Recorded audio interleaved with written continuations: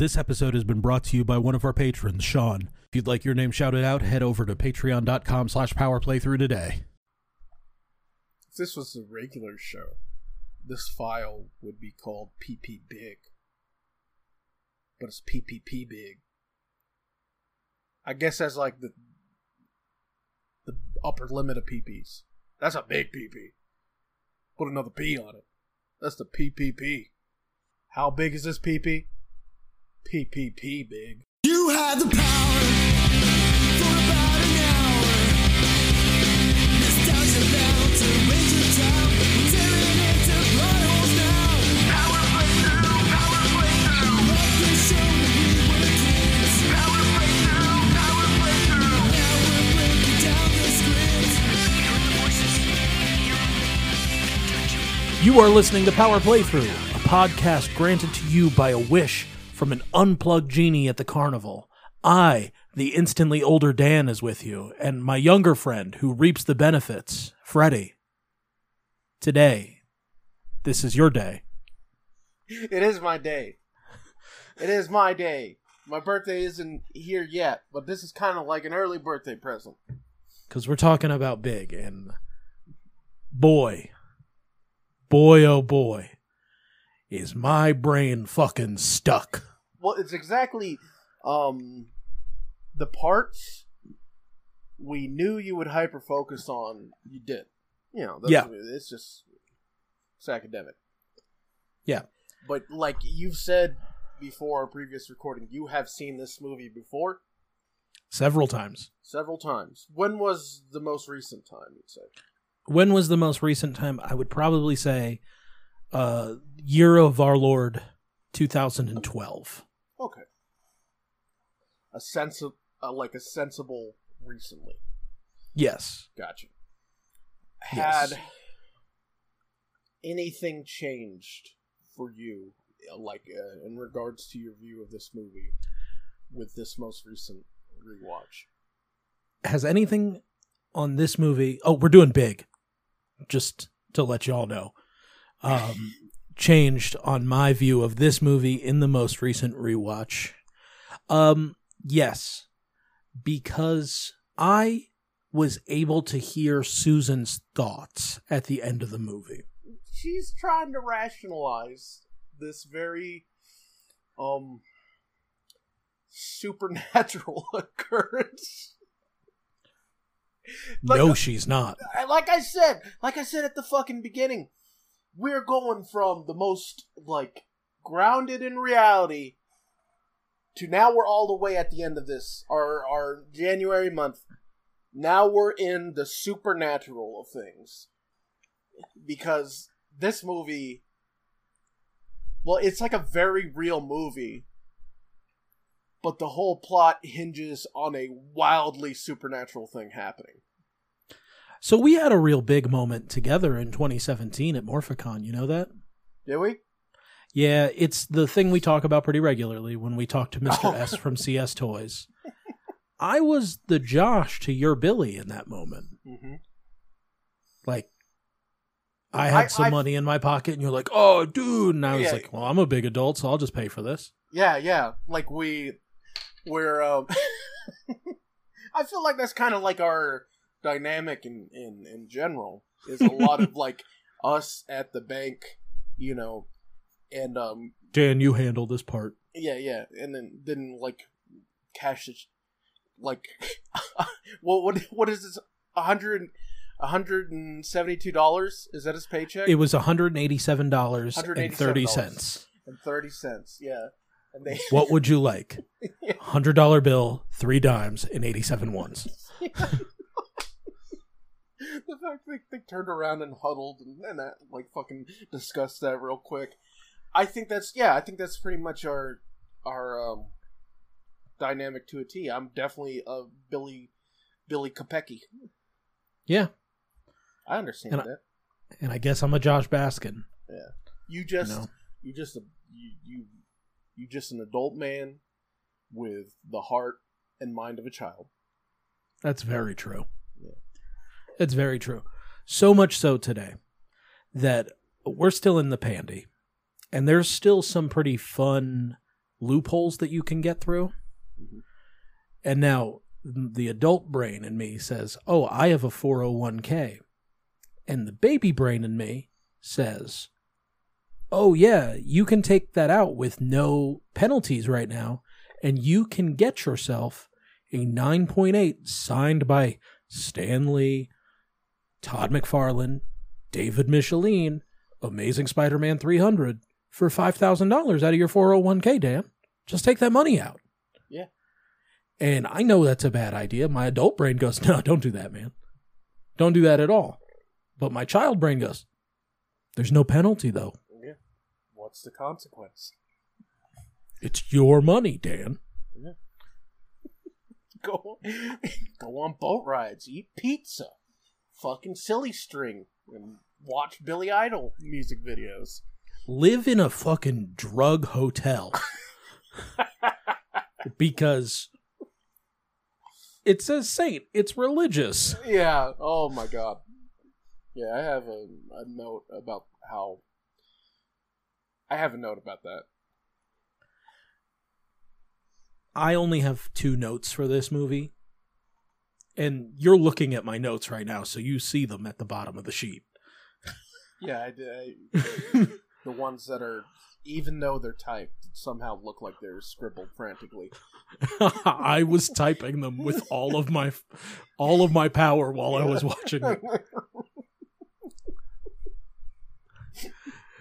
Big is a 1988 American fantasy comedy drama filmed and directed by Penny Marshall, starring Tom Hanks as adult Josh Baskin, who's a young boy who makes a wish to be big and is aged into adulthood overnight. The film also stars Elizabeth Perkins, David Moscow as young Josh, John Hurd, and Robert Loggia. It was written by Gary Ross and Annie Spielberg. It was produced by Gracie Films and distributed by 20th Century Fox.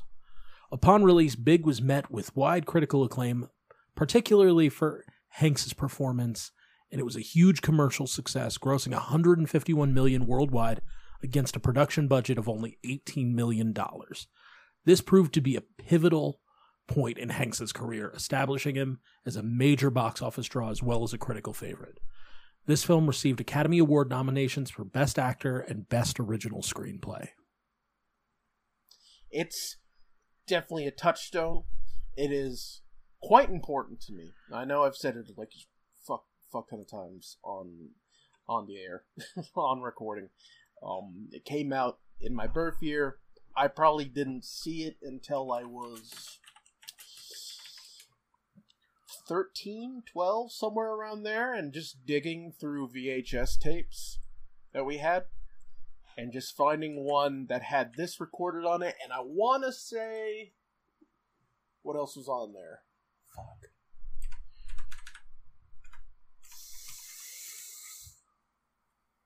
I want to say it had Big and probably Hook. That's a good VHS. Yeah. I want to say that was on there. I always remember specifically,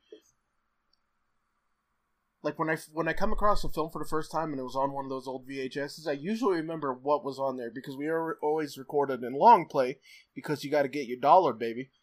And yeah. I remember one tape my dad recorded had Aliens on it, and I would watch that all the time, and then I would turn it off. I would never watch what was afterwards, and until I was like 15. And then I watched what was afterwards, and it was fucking The Warriors. And I was like, what the fuck is this? And I watched all the way through, and I was like, this is fucking amazing. You know? You missed out. Yeah. But that was it was weird, man. You just had fucking tapes that were unlabeled. I, knew what was on there by, the number, but I wouldn't, I wouldn't go past what I usually watched, because it was of no concern to me, because that was just how my mind worked. But as these VHSs, I was exploring them more. I was just I wonder what's on the rest of this. I would get this in the case of the Warriors and fucking Big, I would just get this masterpiece. Man, Aliens and Warriors, is such a solid night.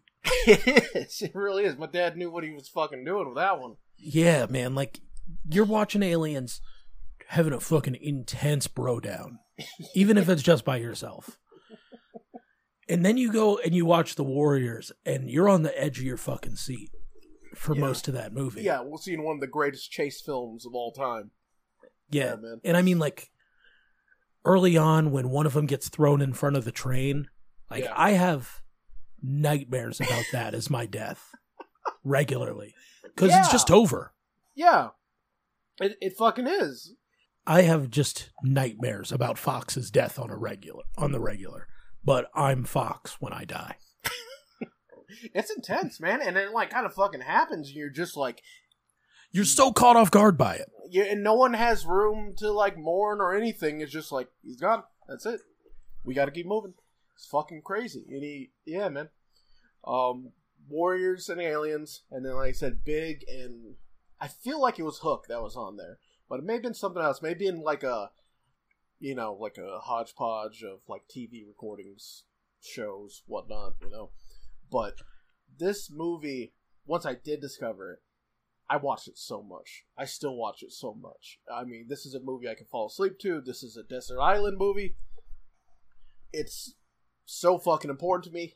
Like, the last pop purchases I made were Josh, the Target exclusive Josh, in his white tux.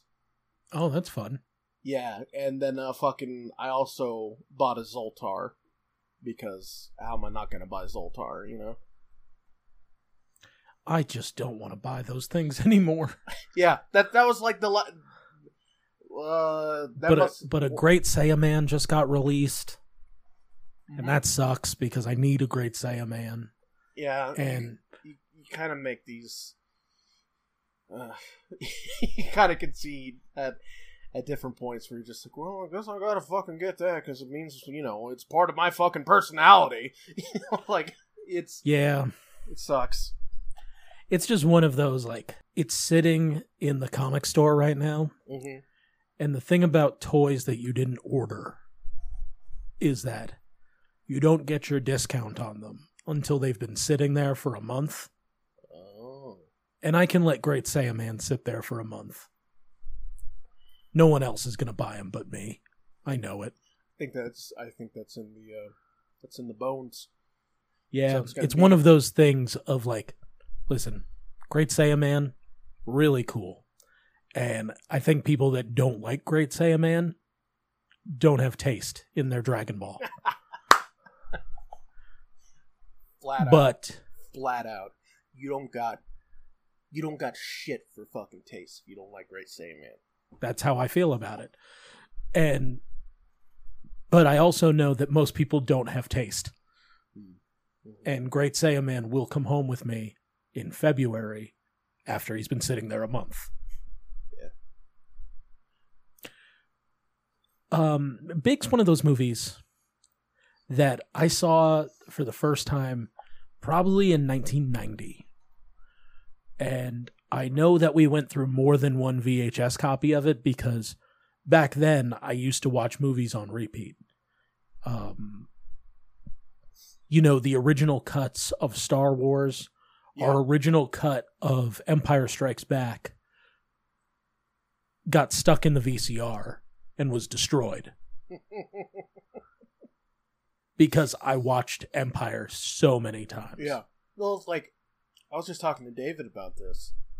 We just had, this was just the thing to do as kids, We were talking about, like, I don't know how I beat this certain game when I was this age, because this is kicking my ass now. And David said, it's like, well, back then this was it. This is what we had to occupy ourselves. Are we talking about Epinoza? Yes. We're talking about David? Yeah, David. Okay. Yeah. I mean, that part in Ninja Turtles 1 where, like, there's this, like, one square that in your mind, when you see a square with no ground under it, your brain tells you to jump over it, right? Mm-hmm. There's this part in the Ninja Turtles game where that's there, and you go to jump over it, but the ceiling's too low, and you fall through the hole every time you jump. Yes. I got stuck there for hours once. It's a very well-known jump. You just walk over it. For that reason, is because so many of us were attempting it. and failing horribly at it. You just walk over it. And like, you know, my brain as like a 26-year-old guy Yeah. was just like, what do you mean you just walk over it? I've been stuck here for hours and I just had to walk over it? Yeah. Fuck you, game. Yeah. Fuck you. I'm not playing this. That's so, because the game up to that point with like every game up to that point, it just conditions you to be that way, you know. Well, you got to jump over. How else are you going to clear a gap if you don't jump over? Except for Super Mario, because if you use his like run, if you run, you can like go across very narrow gaps. you can go off of the single square gaps. Yeah. That was a mind blower for me because I didn't find that out till much later. Yeah, you spent a long time. You gave yourself high blood pressure doing those jumps. Yeah, exactly. Oh, man, fuck video games. After I get off this call, I'm going to play Mega Man ZX all night, so not really fuck video games. Not really, but at the same time. 12-year-old Josh Baskin, who lives with his parents and his infant sister Rachel in Cliffside Park, New Jersey, is told that he is too short for a carnival ride called the Super Loops while attempting to impress Cynthia Benson, an older girl that he wants to fuck. He just wants to see her underwear. You know? Yeah. That's I mean, like, that's the extent of it, because, like...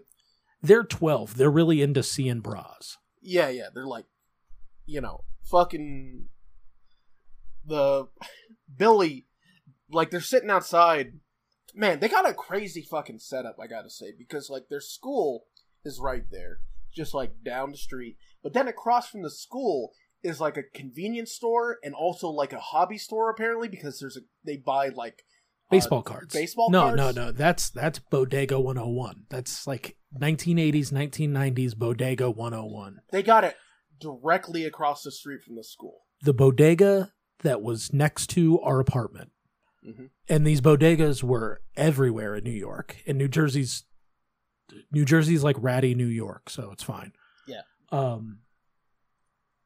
The bodega by my house, you would go in there, they would make you a sandwich. There was... I know they make sandwiches thanks to the money. Thanks to the money. I know they make sandwiches thanks to the movie Mo Money. Yeah, they'll make you a sandwich. My dad used to get just a roll with butter on it, like a True White. Mm-hmm, mm-hmm. Cigarettes, alcohol, milk, basically everything you need. Caucasian energy boost. just a buttered roll, please. But they had a basement there where you could rent movies and video games from it, and they also sold baseball cards because Pokemon cards and Magic weren't a thing at the time. Yeah. So, like, bodegas had all that shit. They were trying to... They were all supposed to be the one-stop shop for every neighborhood. Yeah. So, yeah, they have that across the street from the school, and they're, like, hanging out there and pulling cards, stuff like that. Also, just want to draw attention. I didn't check to see if there was more than this, but Billy has 2 Universal Monster shirts. At least 2. Because in this scene, he's wearing a Wolfman t-shirt. And then that's cool. Later on in the film, when he goes in for the job interview, he has a Frankenstein t-shirt. Just wanted to make a note of that. They're really cool. They're in very dope 80s colors, and I would like to have shirts like that. I mean, Billy Kopecki kind of has a shitty life. I really relate with that Billy Kopecki. I get it. You're talking about his Wolfman shirt, right? Yeah. Okay. Because I'm just looking up Billy Kopecki and seeing him and his shirt. Photos. His Wolfman shirt and his fucking dirt brown poor kid jacket. Yeah. I know that jacket, motherfucker. You got that from the Lost and Found, didn't you? Didn't you? I don't know. That was the jacket of the kid that would fuck you up, though, for looking at him wrong. Which is found in the Lost and Found. Like, that's, like, it's a poor kid. Like, I know that life. You get that jacket from the Lost and Found. If you saw a kid that had a jacket that clearly didn't, like, kind of suit them, and it had the vibes of from the Lost and Found fucking box, that's a scrappy kid. I don't know. It felt like it fit Billy Kopecki pretty well. Not like size-wise, just like... No, it fit. It felt like it was a great person because jacket for his personality. Again, because he's a poor kid. Like, he's a poor kid and he plays stickball. Like, that's it. Billy Kopecki is absolutely. I know his type. I was his type. I am his type. You know, I know this motherfucker. I know. But I mean, I was actually surprised about your just now when you said he plays stickball. Yeah. Because my dad taught me to play stickball because, you know, he was an East Coast poor kid. Mm-hmm. And next to the door to hit an intruder, my dad has always had a stickball bat. I mean, which is just a stick. Stick, yeah. But that's why a stick, like, you know, say it's like a regional thing or whatever, but stickball is for poor kids because you don't need to buy a bat. You just get any stick. You're good. That could be a broom handle, mop handle. Could be a stick that just somehow, like one of those magical sticks you find in the fucking, you know, in the wilderness that just happens to be straight enough, you know? Like on the part that matters, straight enough, you know? Well, he has like an official stickball bat for sure. Yeah, because it's the same one that's been by my door since the 90s. Billy Kopecki has probably like the ass end of a pull cue or something like that, you know, just cut off and fucking cut off on both ends and just made it be flat, and yeah, there you go. That's some poor kid shit, and they're digging through those cards and, like, you know, seeing what they need and all that, but Billy starts talking to him about their teacher, saying when she's like handing out papers, you could see down her shirt. And if she leans... Josh was like, "Brah? No. All the way to the flowers, man." Yeah, because he says, like, no, she has one of those something things. Fuck, what does he say? No, she has one of those... She just wears like an undershirt. Yeah. He's like... It's a blouse or something like that. You can look all the way, like, straight to her flowers. And Josh is like... Whoa. So the like getting tail for them is clearly just like I saw the bare stomach of a girl. Yeah. I mean, like, it was definitely one of those things. The way they talk about it just means that both of those kids had 12-year-old boy boners. Yeah. Talking about flowers. And I apologize that I'm going to be talking about child sexual organs a lot this episode. But I am. Just get this out of the way. Just get it. I apologize for everything. Yeah, just get it out of the way. A lot. I'm sorry for everything.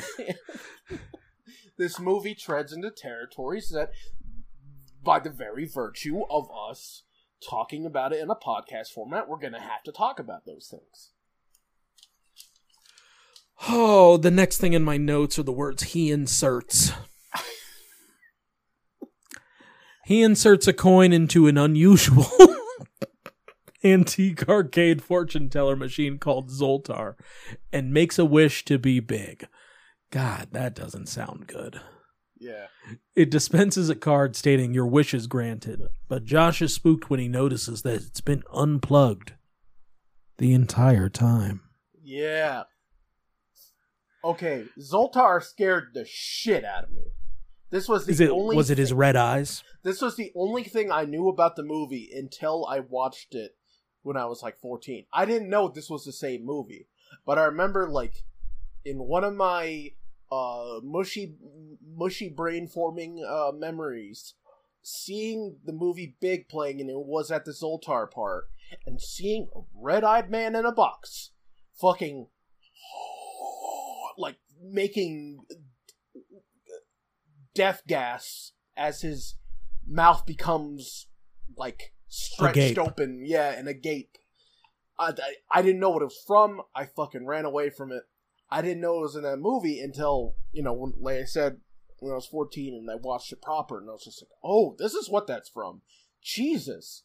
And I still had, like, those kid jitters watching it. I mean, at this point, I'm 14, I'm like a full-fledged gore hound, and I'm watching a bunch of schlocky horror that has, like, incredible, like, visceral shit going on and all that.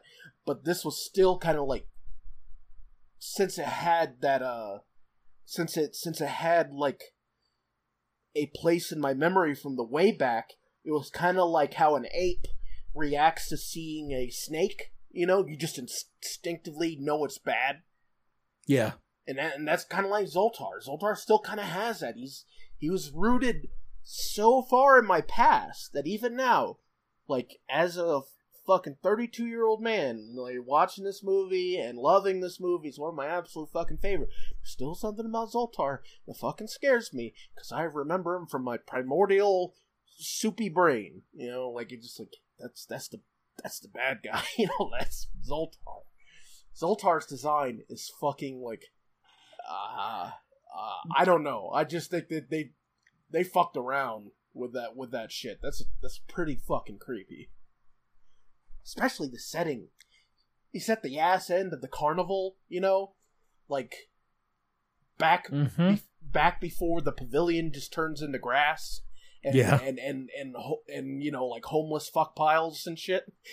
I was gonna say, like, since it's a movie rooted in, like, kids wanting to get older, like, it's definitely where you see, like, the 14-year-olds smoking and making out Yeah. Just and getting heeges, a little bit into that darkness is all of the world's adultery, like, it's all of excess back there behind the darkness, and Zoltar is your fucking doorway into that. Zoltar is your doorway into fucking hedonism. Speaking of a doorway into fucking hedonism, man, I've been alone for 4 days. Right? Yeah. It's been 4 days of just me in this house. And I'm so glad that during the quarantine era of Pandy Time that I wasn't alone. Because, man, oh man, would I have had to go to the hospital for dehydration. I've been spilling fluid everywhere.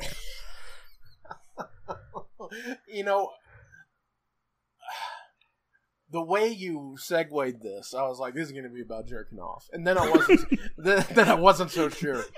And then you I got there. you got there and you yeah. Am I that predictable?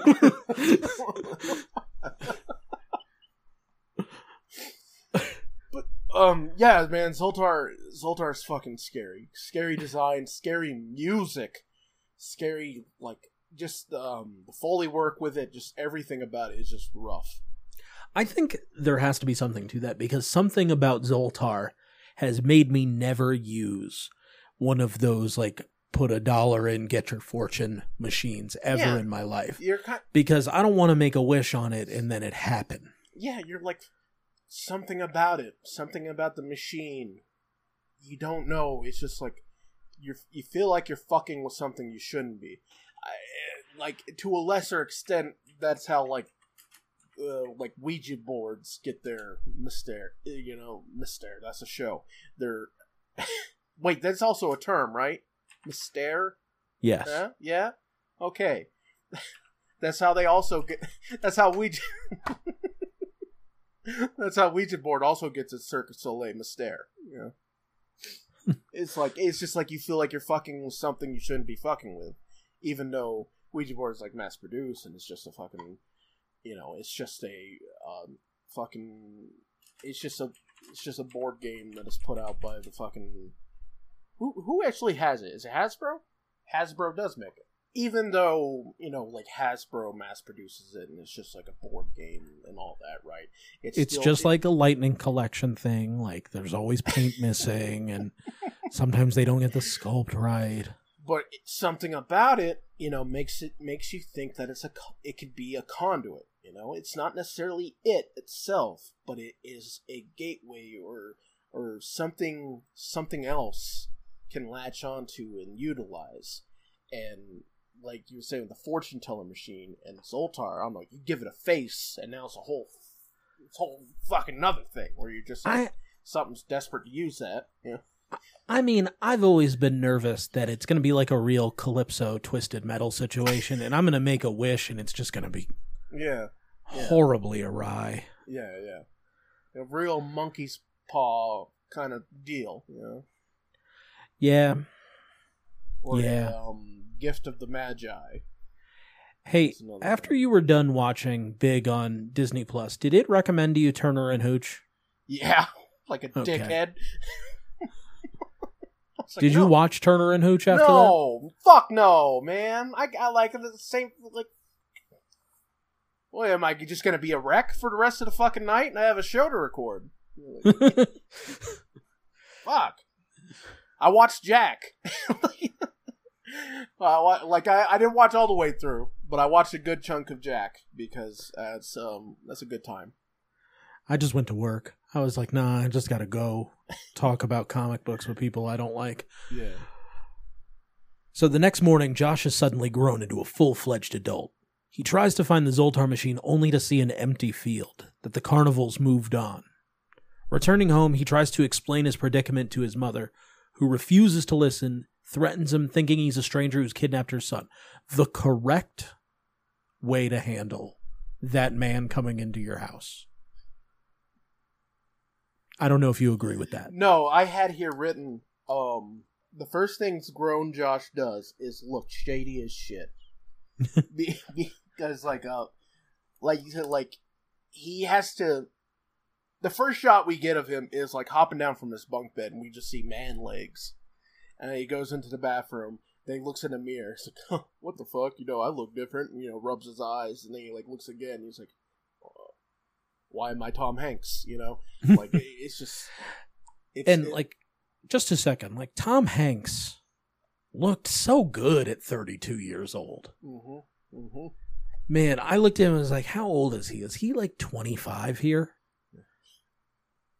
Man was handsome. Very handsome. Very handsome. Still is. Mm-hmm. Still. But that's just a young handsome. Still a treasure. Still a treasure. But then he goes into his parents' room and he gets like his dad's sweats and a Giants hoodie, and he goes to the carnival grounds, like you said, to try and make a wish, but it's gone. And so he comes back, runs into the house. His mother's vacuuming, just stands in front of her like a fucking weirdo. When she starts to, like, panic, he runs outside because he thinks she's panicking because he didn't wipe his shoes. He didn't wipe his feet. Yeah, he didn't wipe his feet, so he wipes his feet on the fucking doormat and comes back in and stands in front of her just like he did before. Like, this is a home invader. This is a rapist. Like, this is bad. Like, her reaction was 100% justified. You can't fucking do that. But he is 12. Yeah. He doesn't know. I'm not saying, I'm not blaming Josh by any means, because, again, he's 13. No, he's 12 because he has a birthday. Well, he's 13. Well, okay. Well, yes, he has a birthday. He ends up being 13. Yeah, he's 12 turning 13. You're right. But not blaming him for his actions because he's a kid. What is he going to do? But her reaction is absolutely justified. Yeah, definitely. Absolutely justified. When I got to that part, I paused it for a second. And I went, do I think that she went too far? And then I was like, no, that's the correct reaction. No, give him the purse to get him out of there. Yeah. He's just trying to talk to you. No, get the fucking knife. Yeah, girl. Yeah. Murder this man. As soon as he's I know he's your son. As soon as he's talking about her family and talking about her son, her grabbing a knife, I'm like, yeah, get that motherfucker. Who is this psychopath in your fucking house? You know, like, yeah, I do not blame you whatsoever, Miss Baskins. So, fleeing from her, he then finds his best friend Billy and convinces him of his identity by singing a rap which only they know. And this is what I'm talking about. Like, the very next thing he does, like, all right, fucking running into my mom's house, you know, running into my house and appearing like a rapist to my mother. That didn't work. I'm now gonna sneak into the school and I'm gonna hang out. Like, I'm gonna hang out behind the gymnasium until Billy comes this way, and then I'm gonna fucking corner him. But then Billy is just like, nope, that's my best friend right there. Yeah, Yep. when you get the rap going, you know, down, down, baby. down the roller coaster. Oh. With Billy's help, he learns that it'll take at least 6 weeks to find the Zoltar machine, so Josh rents a flop house in New York City and gets a job as a data entry clerk at the Macmillan Toy Company.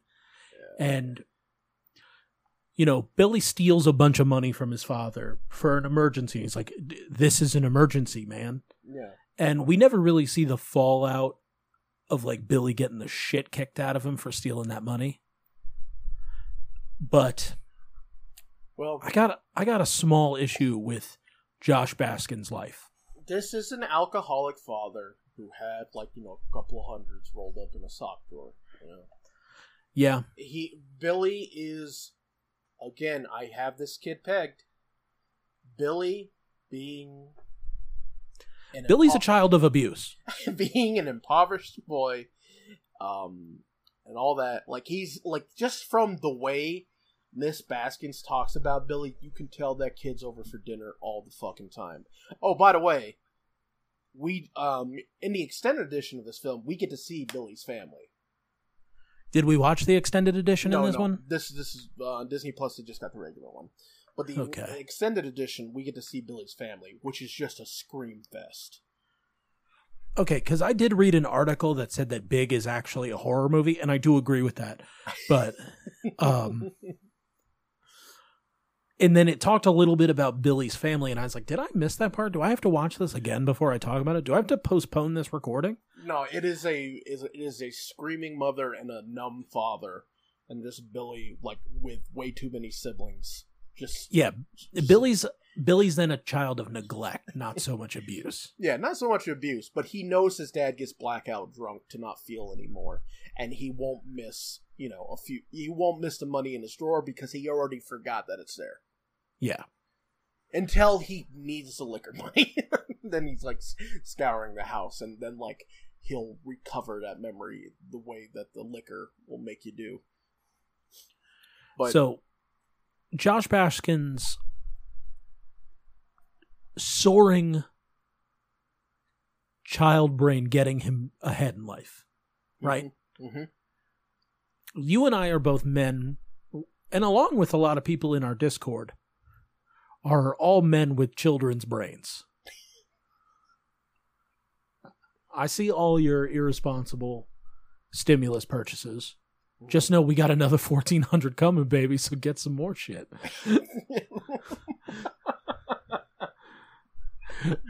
But the fact that he goes from data entry clerk to VP because he's a man that seemingly never grew up, because he didn't, and just still plays with toys because he runs into Mr. McMillan at FAO Schwartz. Yeah. While he's just having the time of his fucking life. Yeah. He is, like, he can now go wherever he wants and spend as much time wherever the fuck he wants. He has no curfew. No, he has no bedtime. He can just do fucking things. So he ends up at FAO Schwartz, and he just plays with every toy available. You know, like, ends up playing chopsticks, you know, the iconic scene. Yeah. On the big piano with his boss. and that lands him a VP position. Do you think that sold a lot of those pianos? No, that piano is... I think that They in made, the 80s and 90s, they did make the big piano, Yeah. but they were... you would roll them out and they were like that PVC rubber. Oh, like the dance mats for DDR Yes, and shit. yeah, like the cheap version of the dance pad for Yeah. DDR. They were those that people had. Definitely they sold a bunch of those, but until FAO Schwartz closed in downtown Manhattan in like 2007, Mm-hmm. that was just there because of Big. It never left. Yeah, because I know that like FAO Schwartz then like did their own brand of giant piano that they would sell after that. And you probably know that because the FAO Schwartz we had here also had its own giant piano because that's just an iconic part of FAO Schwartz. Yeah, it made that like it made auto inclusion in any FAO Schwartz that in throughout America. Like that's just it. You got to have a big piano in there now. Don't be surprised if you start to see those pianos pop up in Target toy aisles, just because FAO Schwartz is now a like vendor of Target. Because the buildings themselves are all gone. It's like a lot of these movies, Target tries to make them into their own holidays of sort. The ones that aren't directly tied to a holiday, they will make it, around the anniversary, they'll make it like a holiday, And Big is one of those movies recently, in 2018 actually, because, it's 30th anniversary of it. There's been a big like resurgence and push for it, and there's all kinds of new merchandise and so on and so forth. So I wouldn't be surprised, come around whenever they next do this. 3 more years. Yeah. The 35th anniversary. 35th anniversary of Big. Yeah, I'm sure we're gonna see those fuckers in Target. That's probably a real safe bet, and I know exactly where they're gonna be, right where they put the Christmas trees during that time. Yep. Every Target has that little fucking kind of spot. Corner. Yeah, that little fucking corner where they have some displays that are on wheels, so they can just move the fuck out of the way and put something else there. That's where the big piano is gonna be. So once Josh, he gets into his work environment, he meets Scotty Brennan, who's played by John Lovitz, who I thought was going to play a much, much bigger part in the film. But he played a very John Lovitz part. He didn't need to play a bigger part. He brought it. Every single minute of him on screen was fucking gold because it's John Lovitz. John Lovitz stole a pair of shoes from my father and myself once. Oh, shit. We were working at a celebrity golf tournament, and at the end of it, they gave every member of the crew, and they gave all of the talent a pair of golf shoes. Mm-hmm. And he walked up, and he saw mine and my father's shoes sitting on, like, the back of the golf cart, and he goes, "Oh, I left these here," and he just grabbed our shoes and walked off. Oh, that's great. Because then you're just like classic John Lovitz. What a bit, Like, the thing is that I didn't feel bad about it because it's like, I'll be able to tell people that John Lovitz stole from me for the rest of my fucking life. I would kill to have that little anecdote. I would kill to have that memory. I love him. Like, John Lovitz taught me sarcasm, basically. Like, that guy. Everything he's ever done. I'm a huge fan of the Critic show. I was going to say, The Critic is one of those cartoons that whenever I saw it on TV, like, whatever I had planned was done because I was watching The Critic. Yeah, truly. It's a great fucking cartoon, man. It's wonderful. And it's been on streaming before. Yeah. But I've made a point to never watch it. Because I feel like if I sat down and I watched the whole show, I'd be like, why did I care so much? when this came on, but it was one of those like treats because it only came on at like 2:30 in the morning. It was like that. Like it would show up on Comedy Central around that time. Yeah, once they got the syndication rights. Yeah, it was just one of those shows that only showed up at like 2:30 in the morning, and that's like, oh, the Critic's on. Yeah. But there's I'm a different kind of person because I watch The Critic, and Yeah, I know nobody at school watches The Critic. the humor of The Critic is like, in a way, it's kind of like a very early. This kind of humor is a seed of sorts for more irreverent and dry humor that would come later into the abstract level with shit like, Check It Out with Steve Brule and Tim and Eric. There, one of my favorite fucking scenes in The Critic is when his father, who's clearly deranged, he's having a what's the name of the neighbor in Home Improvement? Wilson? Yes. He's having like a Wilson situation where he goes to the fence and he talks to this hat that's on the other side of it. And it's like a recurring joke that happens like 3 times throughout one episode. And like the last one is this owl like sitting on a scarecrow. So he just sees the hat of the scarecrow. And he gets caught in this infinite loop where he's telling his neighbor that he's having trouble with his wife Ellen, and the owl just goes, "Ooh!" He's all, "My wife Ellen, ooh, my wife Ellen, ooh, my wife Ellen." It's fucking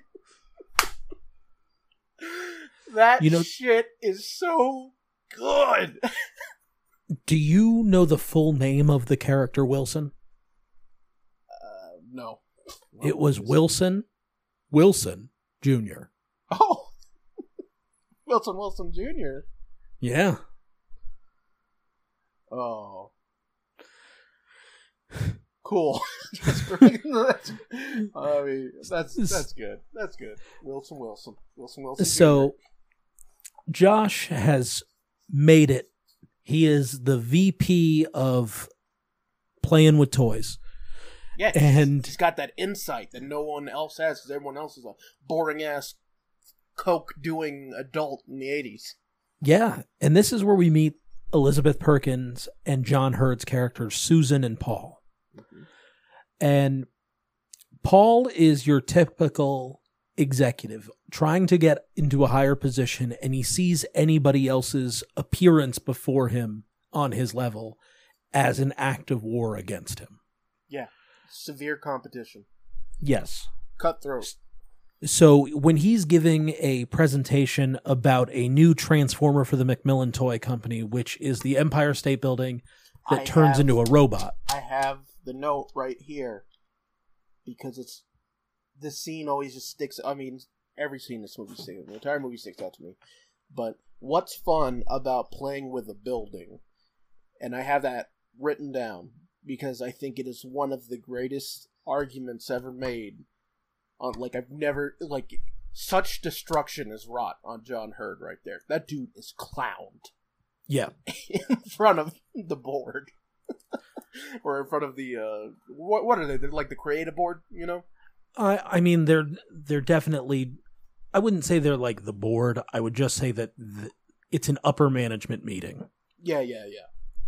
Amongst the, upper management. He absolutely clowns him in front of him. Because first off, this building does look whack. Looks whack as shit. It has like I don't know, it looks like fucking... It looks like the robot from Power Rangers that eats the power coins.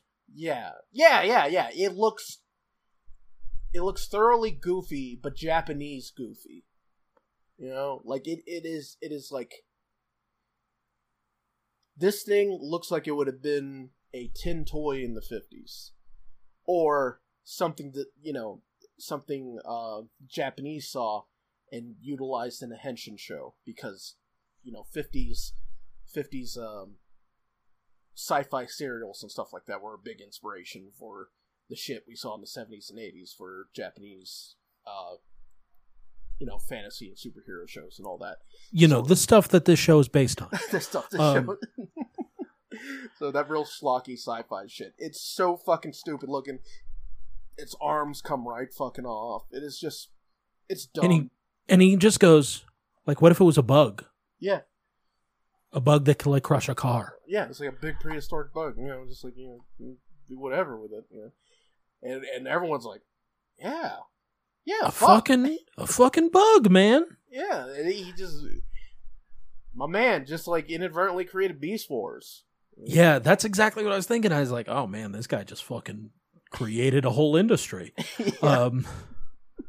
And then when Paul gets into the car with his girlfriend Susan, who's also a VP in the company, he's like, that was calculated. That man is a shark.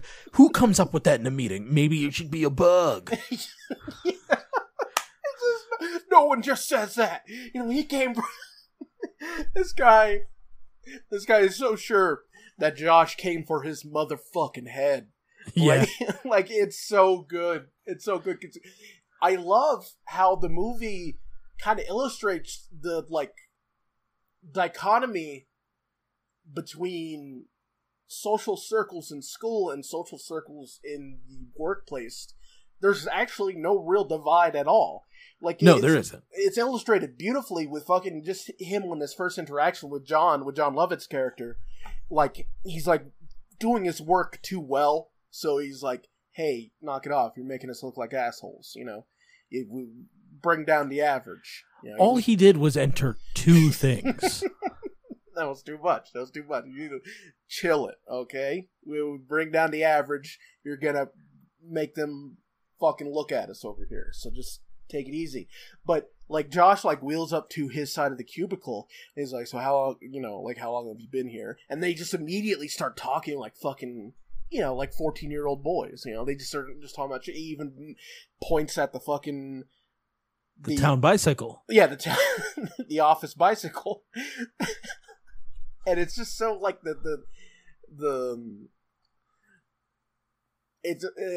it's like the rapport of it and the way they're talking and, like, just how these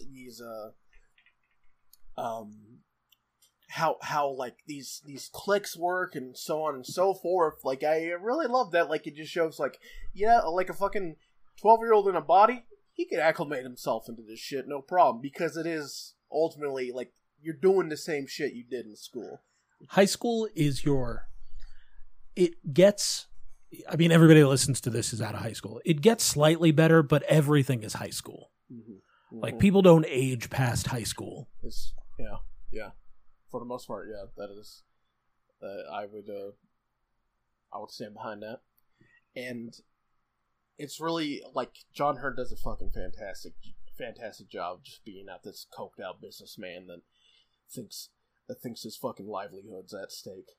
And Josh is just like, again, Tom Hanks, like, brilliant at being 12. Yeah, being a 12-year-old operating this adult body and responsibilities. It's so good. So I think good. About, like, as I was watching this, I was trying to, like, really look at Tom Hanks and be like, is he 12?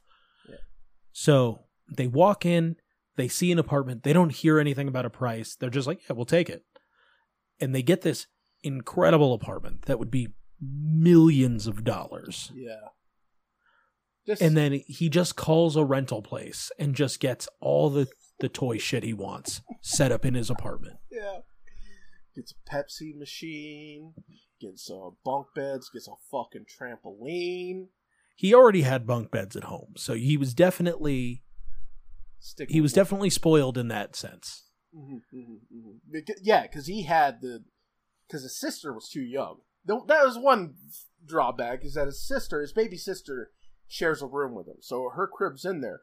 But he has a bunk bed, and since there's only one person using a bunk bed, that means just one part of that, one like layer of that bed is just for bullshit. Yeah, that's the hangout spot. Yeah, whatever you want to do with it. man. I'm so surprised that he didn't have blankets hanging from that because that was his secret spot. Right.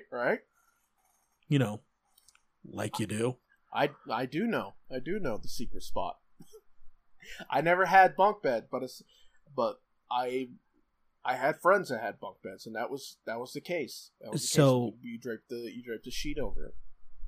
You know, I grew up with sisters that I still have. They're still alive. And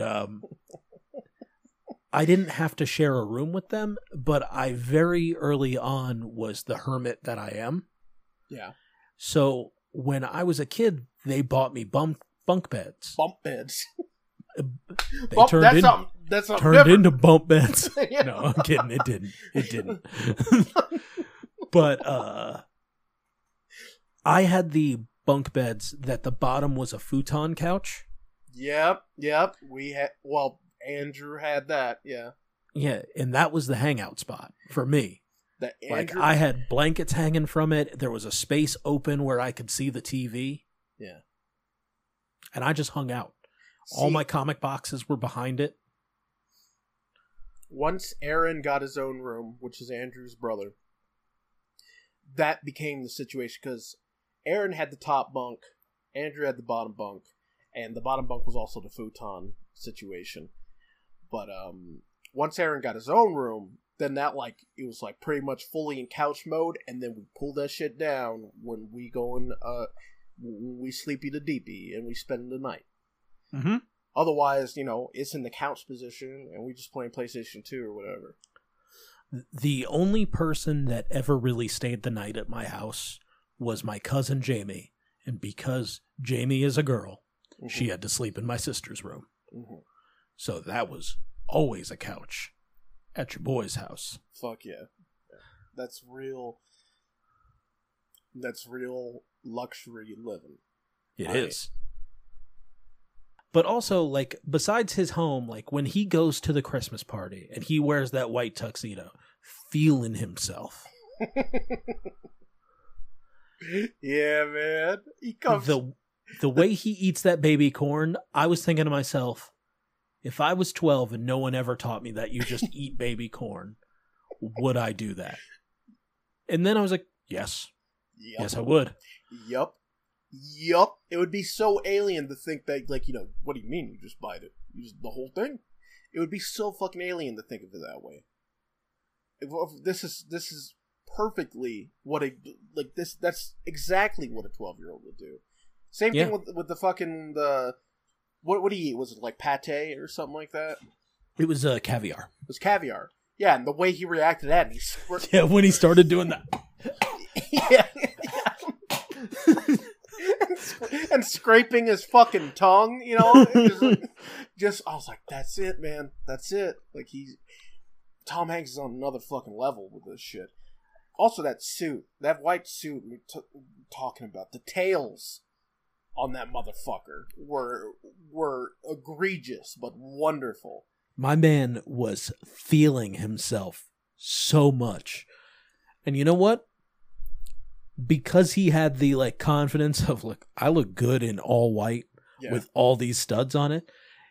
I understand that everyone was laughing at him and stuff like that, but in my mind there was nothing wrong with it in his mind. He was like, I feel good, I look good. Yeah, and he didn't react to them laughing either, so they were instantly, they had nothing. They had nothing. Yeah. No, you just, that's fucking, that's power and confidence right there. He could wear that shit to the Grammys today, That shit looks... I've seen Lil Nas X wear something like that. Yeah. Absolutely. No one in this day and age would say that isn't the drip. Because he was feeling himself so much, and he didn't care what anybody thought so much. Susan said, let's get out of here. And he said, let's go get a milkshake and fries instead of eating this fancy fucking food. Yeah. And then why don't you come to my house, put on a Packers jersey, and get in my bed, I'll give you a fucking glow ring. And she's like, I don't know if I want to fuck you tonight. And he's like, well, let's go jump on the trampoline. Yeah, it's oh, so fucking good. And he takes it back to his place, and it's one of those fucking, It's one of those apartment blocks that has a freight elevator, and Yeah.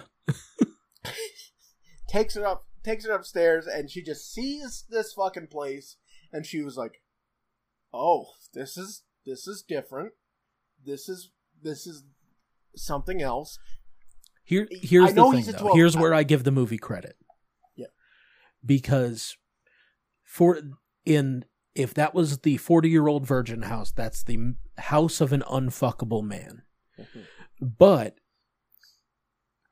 both of them are VPs of a toy company. Yeah. So It's seeing all that shit in his house, she could just see it as a man who's dedicated to his work and takes everything home with him. yeah. You just So that's why it was just weird that he slept on bunk beds and had the Pepsi machine. Yeah. But other than that, it's like, he's just invested in work. Yeah, I absolutely agree. Everything could be explained away by his profession, and just be like, oh, he got these from different companies and stuff like that, and he's interested in the market and what the market today looks like and all that, and what's clearly what's the hottest items, what are the kids buying and stuff. It's just like you said, dedicated to his work. It makes a lot of sense. The bunk bed and the the bunk bed and the superhero PJs. She was just like, well, okay. His PJs. Boy, did I get nerdy staring at those fucking PJs. Yeah. Because it just said robots on it, but it was covered in different Gundams. Like RX-79-2 was there. There were Zaku's all over that bitch. I was like, those are the fucking coolest pajamas I've ever seen. I don't know how he even got them. I mean, I know how he got them because, he just spending money. But, fuck, I didn't know you could get Gundam pajamas in stateside in 88. It didn't look like official pajamas. I mean, it did look like official pajamas because they had a wonderful costume designer and seamstress on set. Right. But that was definitely they went to Joann's, saw the fabric, and went, a kid would like this. They didn't care what was on it. When he was throwing around comic books at the end, after he makes the comic thing, he threw a first appearance of Apocalypse across the room. I was going to ask you. Fuck yes. Thank you. He threw an X Factor 5 or 6, whichever number it is, across the room, and I was like, in 88 it wasn't worth anything, and basically up until 2 years ago, you could have got that book for $5. It's still the first appearance of Apocalypse, but when he was manhandling comic books and throwing them at her, I was like, how much money is that? Chewing on tinfoil for you. No, I wasn't getting upset because do whatever with your comics that you want. But, and with comic books, hindsight it's 2020. Oh my God, I used to have that. It's worth how much now? Mm-hmm. I just fucking threw it away. You're telling me I threw $2,000 away? No, you probably didn't. You probably fucking manhandled that book. You probably threw about 45 cents away. Don't worry. Yeah. That's usually true. If the book was thrown away at some point, that means to get to that point, you would have had to, dog-eared the pages, tore out a staple, you would have treated that thing like a dirty dick. Yeah. It's fine. It's fine, man. That boat was long gone before you had the perception to realize it was. It's one of those things where the shit that's yours, treat it however you want, but I'm gonna look. Yeah. See I what wanted to comics were ask there. you. I'm glad there was something that it was something worth talking about there, because I was curious. I was seeing some of it, and I was recognizing some of the covers, and I was like, I bet Dan would know. And I was there was you. the one on the table specifically is the first appearance of Archangel, and the one that he's waving around and throwing is the first Apocalypse. Good shit. Let's see here. After the whole date night and he brings her home, his childlike charm, he actually is attacking Paul indirectly. Because with his charm, he steals Susan from Paul. Well, as we come find out... Oh, wait a minute. That's not... Oh, again, I'm going off the extended edition. In the extended edition, we find out that she has slept with a lot of VPs, or at least has been implicated with sleeping with a lot of VPs. No. That's not in the extended edition. That's in the regular one. Is in this one? They name names? She goes in and it's like, you've slept with this one, this one, this one. What is it now? You're going with this one? Yeah. That she slept her way to the top. And who fucking cares? Don't fucking slut shame her. No. Do what you gotta do to make your money, boo-boo. Susan, you're doing it right. Yeah, I was going to say that, like, Paul uses that like a fucking... like the piece of shit that he is. Throws it back in her face. I thought that was in the extended edition, though, where they... Maybe there's another scene where that's went into more. Where I think she has some dialogue with Josh, where she's saying, like, before, it was kind of like, this was a political move. But now, with you, this wasn't... I want you to know that's not what this is. Yeah, that's probably extended edition, because that wasn't in this. Yeah, I'm pretty sure there's an extended edition scene where that's talked about. But anyway, yeah. He wins her over. Like you said, gives her a fucking glow-in-the-dark compass ring. Just charms the shit out of her with his boyish antics. And they become a bit of a power couple, and this is really where we start seeing the evaporation of childhood Josh, and now his brain is like kind of slotting into this adult role. Yeah, because things start to move fast for him. Like, he has his 13th birthday with Billy, and at an he doesn't restaurant. Yeah. It seems like a Buca de Beppo or something like that. Yeah, it does. And he has that birthday, and then he ditches his boy, and this is where Billy starts to feel real dejected by his friend. Yeah, Billy was ready to hang out with him all night, but he was like, "No, man, I got something I got to do," and he wouldn't say what he got to do. Because he's 12 and embarrassed and doesn't want to tell his friend that he likes somebody. Yeah, but his friend had a fucking great night planned out. He's like, "My friend's old now, so what you need to do is you need to go to the bodega, get some beers, get some nudie magazines. Yeah. We're gonna fucking hang out and crank together. It's gonna be fucking dope. Gonna crank together like we used to, only now you got a big grown dick, and I'll just try not to look at it. I'm not gonna look. You don't look at me. We're gonna go back to back."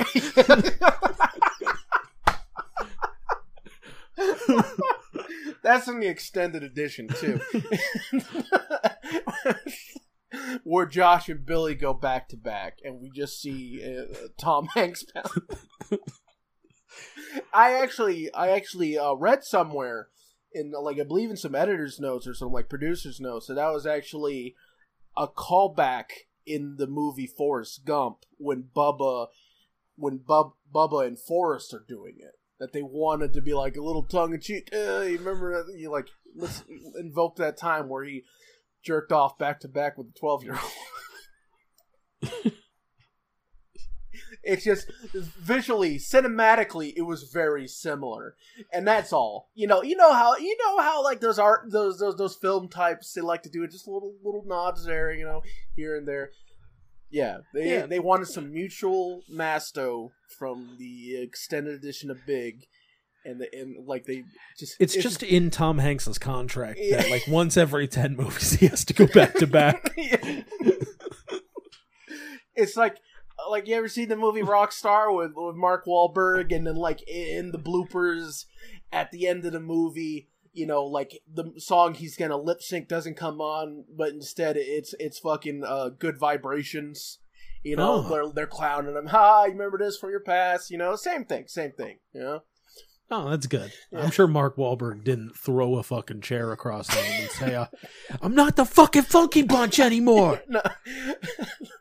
No, he was on camera, so and he knew that, so he That's good. Well, on his birthday, after he ditches his boy, and you know what? This whole thing would have been avoided if he went, it's my birthday, and I am an adult now, and when you're an adult that talks to girls, generally on your birthday, you get to put it in them. And he would have been like, yeah, man, go. Yeah, Billy would have understood. He's like, you're going to get to see the flowers and the garden. Yeah, and the garden, if he was a little more forward about what was going on, then all would be understood. As of right now, it just seems like you're going to do boring adult stuff. You could just say that your pee-pee is going, your pee-pee is going inside a woman, and then like, all right, yeah, man, fuck, get out of here. Tell me all about it. Take a video. Yeah. Buy a giant camera. Yeah. And videotape it. They have and they go to the fucking like carnival and have a wonderful night. You know, really kind of like they're having such a good time that Josh doesn't notice that Zoltar is there. Yeah, Zoltar is there, which is interesting. And I'm like, I got like a little unformulated theory. It's kind of nebulous at the time, or in this moment, I should say.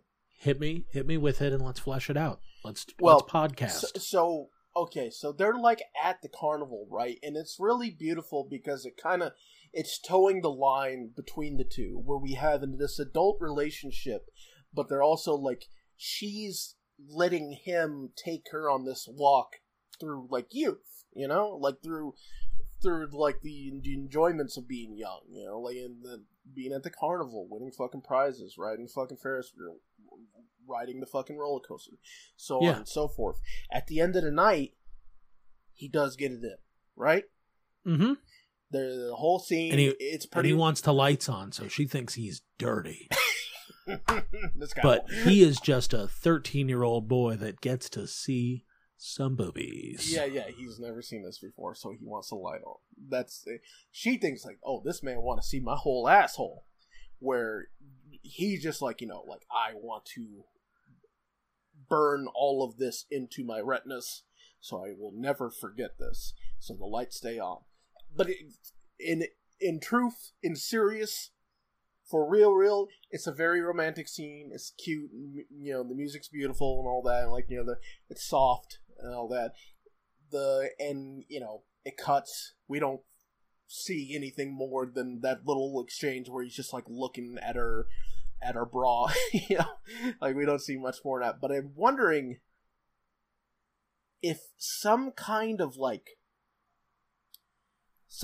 trigger was made here, because yes, he was already starting to kind of go into this adult thing. At least he was gelling with it. Mm-hmm. But after this, it is a stark contrast, and now he's like doing it all. You know, he's doing the adult thing big now. He's wearing a suit just regularly. Yeah. He's not being wacky.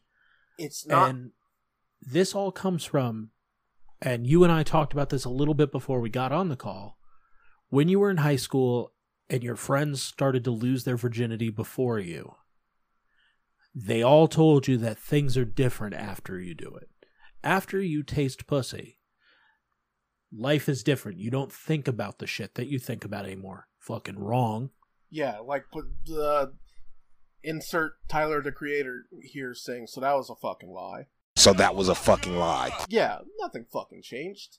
It's just, I know what that feel like now. Yeah. I think about it as much as I did before, but I still, like, you know, I have not made more room in my mind for that and only that. I'm still being like, shit, man, I wonder if that Supervillains album's ever gonna drop. Oh, it did. It sucks. You know, like, it just stuff like that, you know? There's nothing that drastically changed as they led you to believe. Yeah. But his life is different now. He is an adult. Mm-hmm. He's dressing normal. He drinks coffee now. Mm-hmm. Deborah Jo Rupp, his assistant's like, Yeah. "But you don't drink coffee." Yeah, Kitty from that 70s show. Yeah. She's in WandaVision as well. I don't know Oh, if is you she? started to watch that. No, I haven't checked it out yet. I was going to let it do its normal thing, which is build up episodes and then binge it once they're all done. I think this one, I mean, I said that about Mandalorian too. I think that a week in between episodes is going to serve this one well. Yeah, like he's just an adult and he gets his own campaign where he has to design a toy, which is where we get that scene of him looking through comic books. Yeah, they want to make a presentation for Mac, the new hotness, come up with something that's going to, like, fucking devastate the market and in our favor. Something that's going to be the hottest trend and is going to take over like gangbusters. And I'll be honest with you, the thing that he created fucking sucked.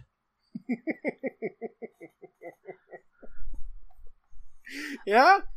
Yeah, man, a choose your own adventure fucking comic book Mm-hmm. where you're going to get this fucking e-reader tablet where you have to insert a floppy disk into it, and then you probably get, because it can't fit that much information, there's probably only 3 choices for each thing and how many stories you can get. Mm-hmm.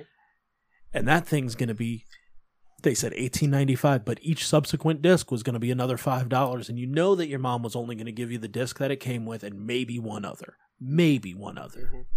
It was definitely a rich kid toy, like, or the upper middle class toy. Even if it wasn't a rich kid toy or an upper middle class toy, it was the kind of toy that needed an upkeep that your parents weren't going to keep up with, which is why you have the brain that you have today, because you couldn't get all of the Zords. You could never build the full combination Ultra Zord.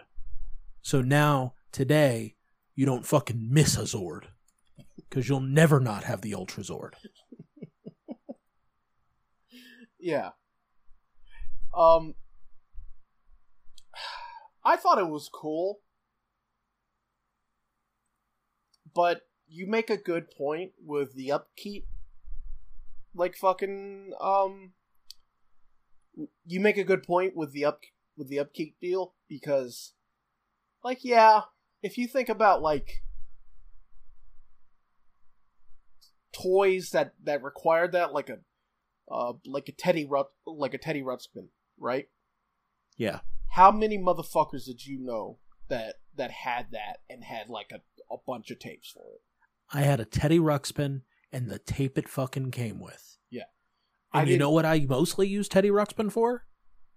Playing the Coming Out of Our Shells tour tape.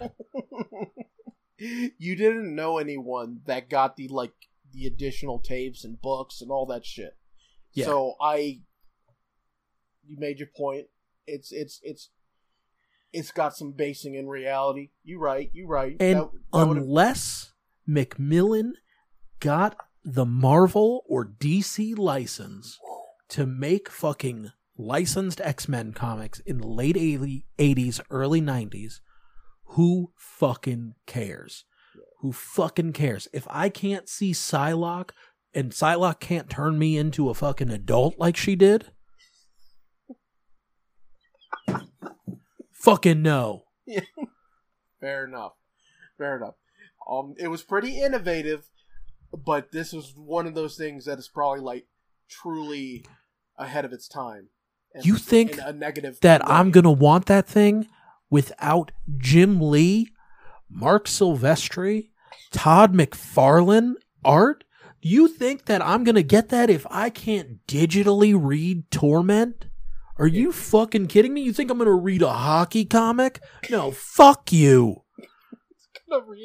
Gonna read some original creation of Macmillan comics. Like some fucking nobody. Yeah, you know, the drawings and are good wait, enough. They're good enough. What is like the toys they mentioned? Amphibian, which was just like some G.I. Joes with like web toes. They on them. bought G.I. Joes, popped the feet off, Yeah. put fucking flippers on them. But honestly, you put a little crank on that and it swims in the tub, I'm buying it. Yeah. Same. That would sell, and I understand why that guy that did that, like, got up in life because Paul is bitching about him at the Christmas party. Yeah. It's just, well, he's pretty fucking smart because he made tub toys. All right, he made dedicated tub toys. So Yeah, you got a little fucking guy that swims across my goddamn tub? I'm in. yeah, but like that's what we would have got though in those comics because it would have been Macmillan Comics. They're they already have their logo. Just slap that in the corner of these fucking things and How am I gonna vote if Jason Todd dies or not if I'm reading a fucking Macmillan football comic?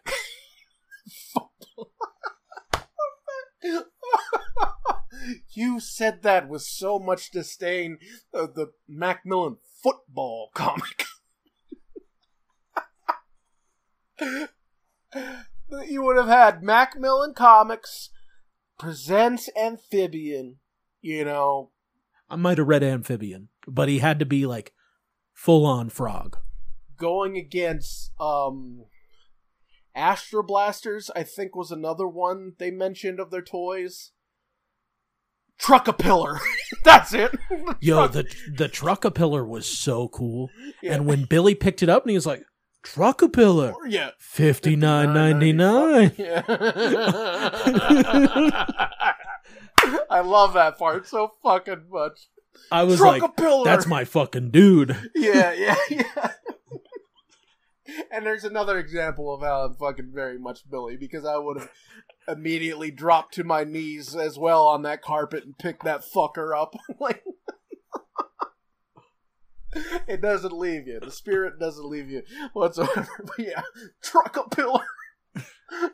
Why the fuck? $59.99.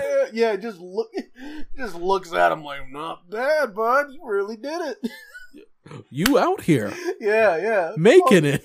God damn, why the fuck hasn't Truckapillar been in anything else? Like, why hasn't that been, like, how these movies are marketed in their anniversary, like I was talking about with Target, how they take something from the film that's a little niche and they make, like, a cutesy, like, thing for it so only the hardcore fans know about it, but also the hardcore fans are all the fans and all that shit. Like, why hasn't there been, something to do with Truckapillar when they talk about Big? Like, when Big is wheeled out and be like, remember this movie? It's one of the greatest of all time. Yeah, give me- a 32-year-old woman fucks a 13-year-old. Well, give me a fucking Truckapillar t-shirt, something. Give me Truckapillar in some shape or form, and I would be so fucking happy. But yeah, like, Macmillan Comics. All right. We're kind of talking ourselves into why we would buy the comics, so we're defeating ourselves, because, like, Amphibian we would buy, and, like, if they had a comic book about Truckapillar and you decide where Truckapillar went and all that, I just want to know more about Truckapillar. What does he fucking do? What is Truckapillar? Just the truck itself? Is there a driver? Is it a sentient thing? Well, Freddie and listeners, in the show notes, I did just find the Galoob Truckapillar commercial. Oh my god. Truckapillar was a thing? Yep, Galoob Toys, Mattel. Alright, so this is someone made This is actually just a fan one. Yeah, but Truckapillar is here. This is so much truck. Look at Truckapillar push the pillow. Now he's going over it. Oh, $59.99, baby. What is this, a copyright safe song? Like, what is this, a copyright safe version of? Who knows? Oh, he's gonna hit the couch. Oh my god. You better go up that couch, baby. Oh my god. Oh, it is. It's Oh my going up the God. couch. It just crawls right over this fucker. Man, Truckapillar is so cool. Well, it seems like it's a copyright safe version of tequila. So Macmillan had the distribution rights to Truckapillar. To Galoob. Yeah, to Galoob. That makes sense because Galoob, isn't that like German or something? Yeah, but it ended up being Mattel later. Okay. Like, we're kind of caught on Truckapillar. But so once he becomes a full-on adult, Yeah.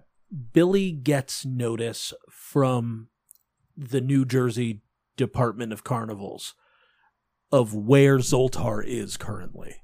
Oh, Because apparently that's a thing. we didn't talk about we did get hella caught up. My whole thing was that, was there something about him committing, like, him having sex with Susan? Is there something, like, in the Zoltar, like, fucking wish parameters that he has now fully shed his, like, child mind? Because in the movie, after this, like I said, everything kind of fucking changes. He's drinking coffee. He's businessman as fuck. He's like shooing away Billy. He's going to dinner parties and like helping kids with their math homework. This is the thing where this is the part. This next part I'm talking about is like crucial to this, where it makes me think that this is some kind of curse. I mean, obviously it's a curse, but some kind of, there's parameters and working parts to this fucking how this wish works, because he one point at night, after having like a kind of like a confrontation with Billy, where they drop their F-bomb for the film, he's working late and he's staying up and he's trying to design this digital comic book, and he's going through his suitcase and he finds the floppy disk for his like choose your own adventure game he was playing at the beginning of the film on his home computer. Yeah. And as he's playing it, he's just kind of doing it naturally, and then at the part where he gets caught as a kid, where he's typing in the solution. There's an ice wizard. You got to melt the ice wizard. How do you melt the ice wizard? Throw thermal pod. Before, Josh was being yelled at by his mom to come downstairs and take out the goddamn garbage. Got to take out the garbage. So he didn't do it in time. The wizard froze him. Here, he has time, and he's just looking at it like he's trying to... like, there's... I don't know, maybe it's the way Mr. Hanks acts here, but it's like it has to be unlocked for him, because then after this he goes to his old neighborhood and he walks around with this familiar, like he's in a familiar place but he doesn't know the way, and it makes me think that his child consciousness was leaving, and not just through the natural passage of time, but due to the magical effects of whatever the Zoltar curse is, whether it be wherever its origins are from. Some machine, not evil, but some trickster machine spirit. Yeah, I mean, like, he's realizing that he's going to miss out on all the things that he loved because he was settling into a life of happiness with his girlfriend.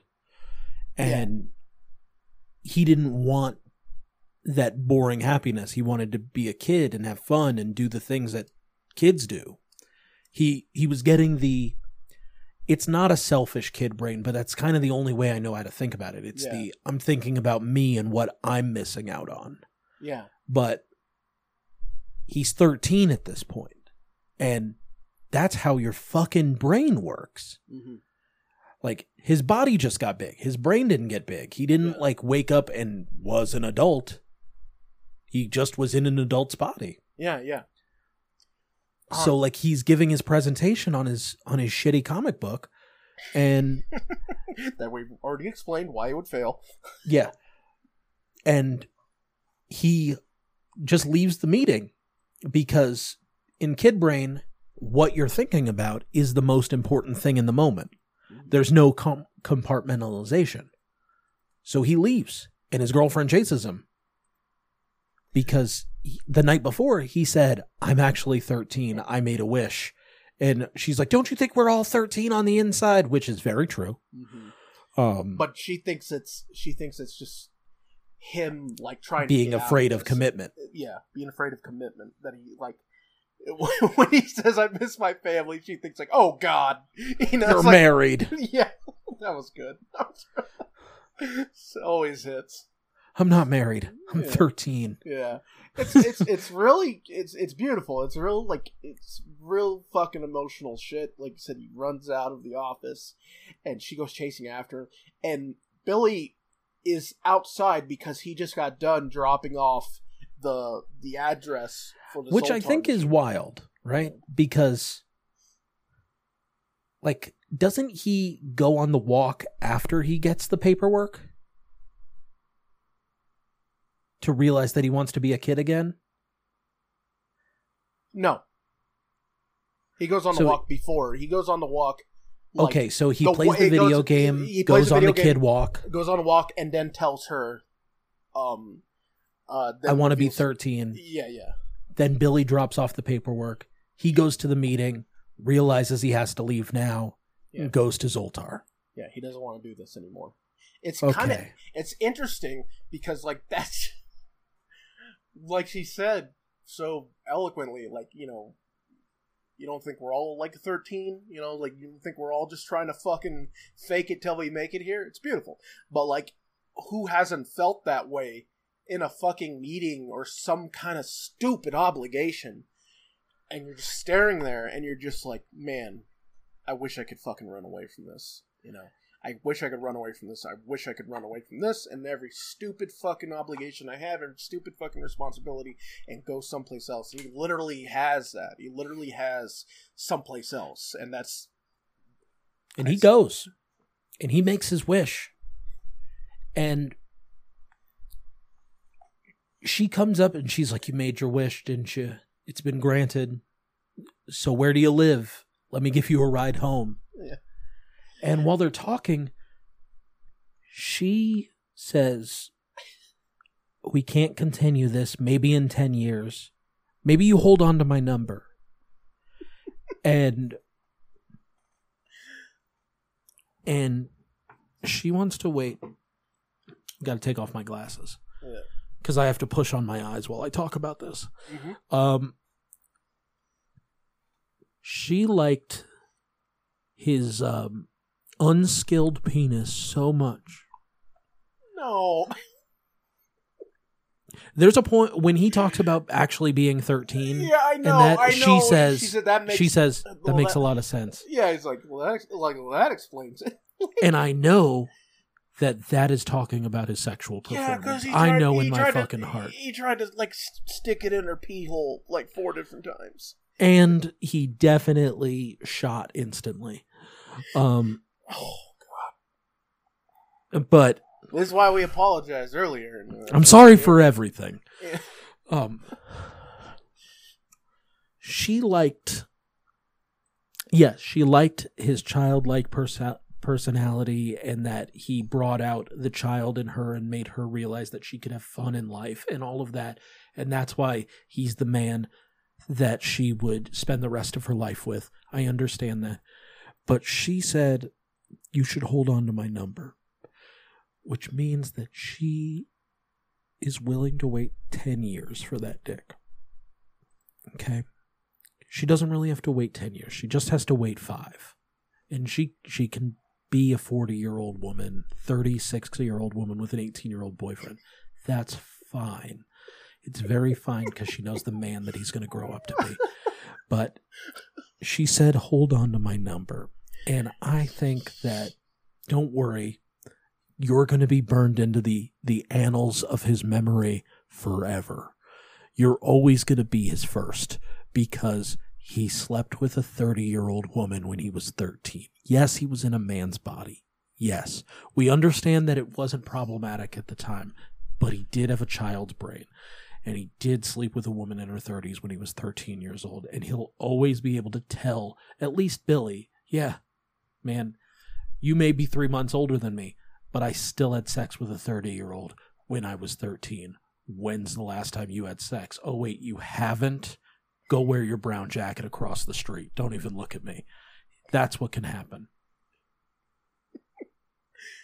Now, I agree that it's problematic, because if we don't say this is problematic, then those creepy fucks that like their lolly anime where there's a 600-year-old being that looks like a 12-year-old. All you Belle Delphine fans out there. Yeah. Then that kind of like vindicates them. It's the inverse of that. It's like, no. This is, it'd be like making sexual art of a timeless being that's coded like a child, which happens pretty frequently in Steven Universe. God damn it.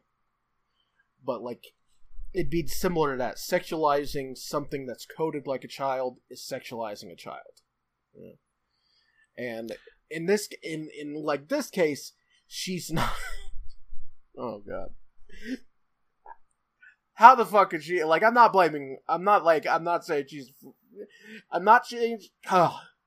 she's a bad person. But that line about maybe hold on to my number. She knows, she knows it's bad. Billy knows it's bad. Because when she runs out and Billy's still out there and he sees Josh, like, make it, towards the boardwalk, to go to the machine, he cheers him on. And she's like, how do you know him? He's like, oh, like, I'm Billy Kopecki. That's my best friend Josh. He's like, who the fuck are you? And I'm his girlfriend. He goes, ugh. Yeah. He's like, ugh. He like grimaces. And he's like, oh, Jesus, that's, well, I don't want to touch that. Like, and it's like, she's, it was really, her revelation that he wasn't bullshitting, like, when he ran out, said, like, excuse me, and he left, and she took over the presentation, and she's explaining, like, the book, and that's where we get the price point for the digital comic book, and, it's going to be $20, $5 for each additional story, about $7 for them to produce, so on and so forth, and they're like, you think a kid's going to spend $20 on this? And she's like, yeah, I think a kid would, and then she realizes, like, oh, fuck. Yeah, like, he is a child. He's making shit a child would want to make, like, like, it all kind of, like, rushed at her, like, before, with the apartment and how, all the toys and stuff like that, like you said, we can explain in a way that he's just, just really into his work, and now it's all just making sense. No, he's a fucking child. He actually is a fucking child. And that was her revelation, and she goes to the boardwalk, and it's too late, and he even says to her, like, maybe you can come too. And she's like, no, I don't want to do that again. I don't want to. No, childhood sucks. Yeah, I don't want to be a 13-year-old again. Like, as much as I don't want to be, as much as being an adult sucks, I don't want to go through that again. So I'm fine here. At least this way, I'm closer to death. At least this way I can just age and just get closer and closer to death. Whatever. At least this way I can do whatever the fuck I want because I'm an adult. And she's like, talk to you, and there's that line. It says, like, she's fucking hopeful, she's really hopeful. It's like, you're 15, 16? And he's like, 13. And she's like, oh, that's why you tried to stick it in my butt. He didn't know. I will say that when she drops him off, she doesn't kiss the boy on the mouth. He goes for it. And he goes for it, and she goes, nope, forehead. You're Yeah. 13. Yep, we're stopping here. She's made the hard line in her head that this is inappropriate now. Yeah. Okay. But she kisses him on the head, and he walks out of the car, and as he walks down the street, he becomes a child and looks back at her. And then it cuts to her face smiling at him, and she goes, well, at least I know he ages like a fine wine. He's going to turn into Hanks, and it's going to be great. And she's smiling, and then her smile drops. And that smile drops is because she realizes she's thinking about the sex that she had with a 13-year-old. Yeah. She has trauma now, Yeah, she definitely needs some fucking therapy. Josh, we'll see how he grows into his trauma. Like right now, he's taking it in stride, kind of like a kid would with the kid worldview and all that. as he gets older, I'm sure that's it's gonna get a. As he gets older, I'm sure he's gonna get a receipt, for that. Yeah. It is problematic. It is for sharks problematic, but at least both parties are, we'll say, yeah, like, I don't want to put any, like, there's no blame on Susan, and you can't really, like you say, you can't put blame on Josh, because what the fuck is he supposed to do, The only time that you put blame on Susan is when she says, "Hold on to my number." Yeah, just like, because it was just done when you realized fully that he was 13. Like, yeah. There's no, like, come back to me when you're older. Yeah, Susan, it should have been, oh, Jesus, okay, yeah, full stop there. All right, let's, like, this is it. This is new information, and with this new information, I am stopping it here. Yeah. Don't say... Don't ever say, "Hold on to my number." Yeah. Boy, oh boy. People were asking me questions about comics today, and I didn't have answers for them because all I could think about was, maybe you should hold on to my number. It's all I could think about today. Yeah, right? My boss was asking me to show him some more techniques in how to press a comic to make sure that it's in better condition so you can sell it for more money. And I was like, yeah, I can do that. And I was like, hold on to my number. Should I be pressing this book right now? Or should I be questioning everything? It is... You are proving to everyone that this movie is... indelible. It is in many ways, this movie is like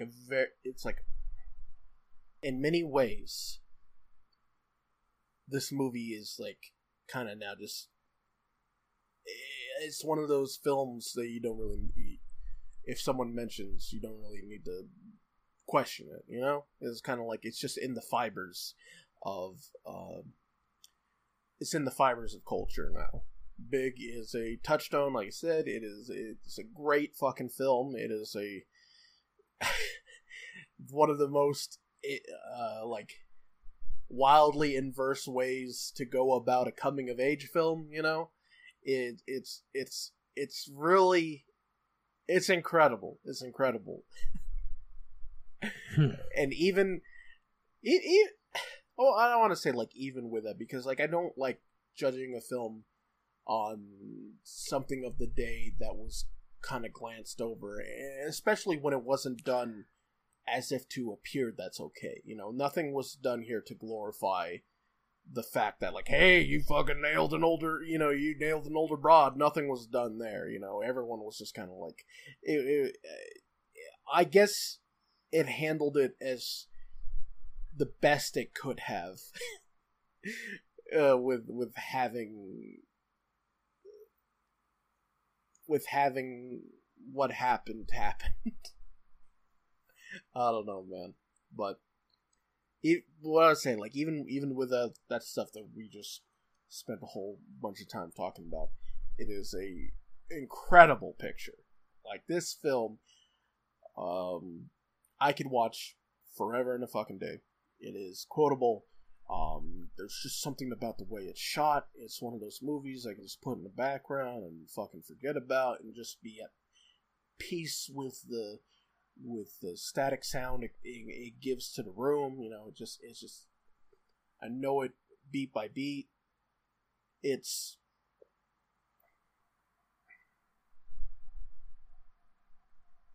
I think it is just masterfully crafted. I don't know. Like, there's something incredibly charming about it. Way more that's kind of like effortless in its charm too. Maybe and I like it probably has a lot to do with all the moving parts with it. Tom Hanks being a big part, but Penny Marshall directing it, all that shit. It's a film that did define my childhood, Yeah. more so than it defined my day. I love this movie, but it's a good thing that I haven't watched it in 9 years because my whole fucking day is shot. I think like a podcaster brain, podcaster eyes, it is a hell of a trip for that. For something that has to talk, for someone that has to talk at length about whatever they witness, it is a hell of a trip.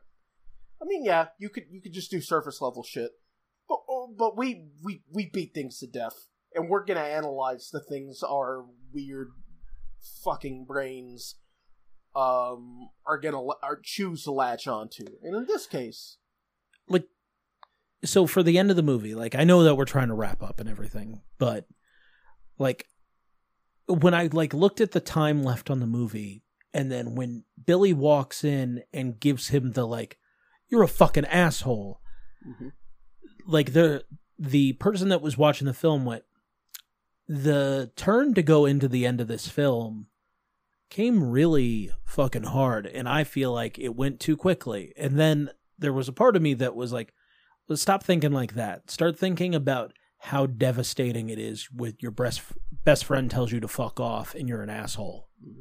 Think about how your brain is going to start working and how you're going to be just a zombie all day because you just had this fight that you've never had with your best friend. And then I was like, actually, that's the perfect way to end it, where he's just like, no, I'm going. I have to make things right with this guy. Like, I can't jeopardize the friendship that's going to last my whole life. Like, him and I are supposed to be on rocking chairs when we're dying. And this just kind of throttled me out of my vacation I was having here. Yeah. So, like, the podcast brain, like, I had to... you have to turn it off for Big, kind of. Yeah. And you have to go into, like, would I have acted like this when I was 12 and 13? And when I was 13, like, the main thing that I was trying to do was, I had this friend named Noah, and Noah's parents gave him the master bedroom. And it was kind of a master apartment. It had a room attached to it that had a little kitchen in it.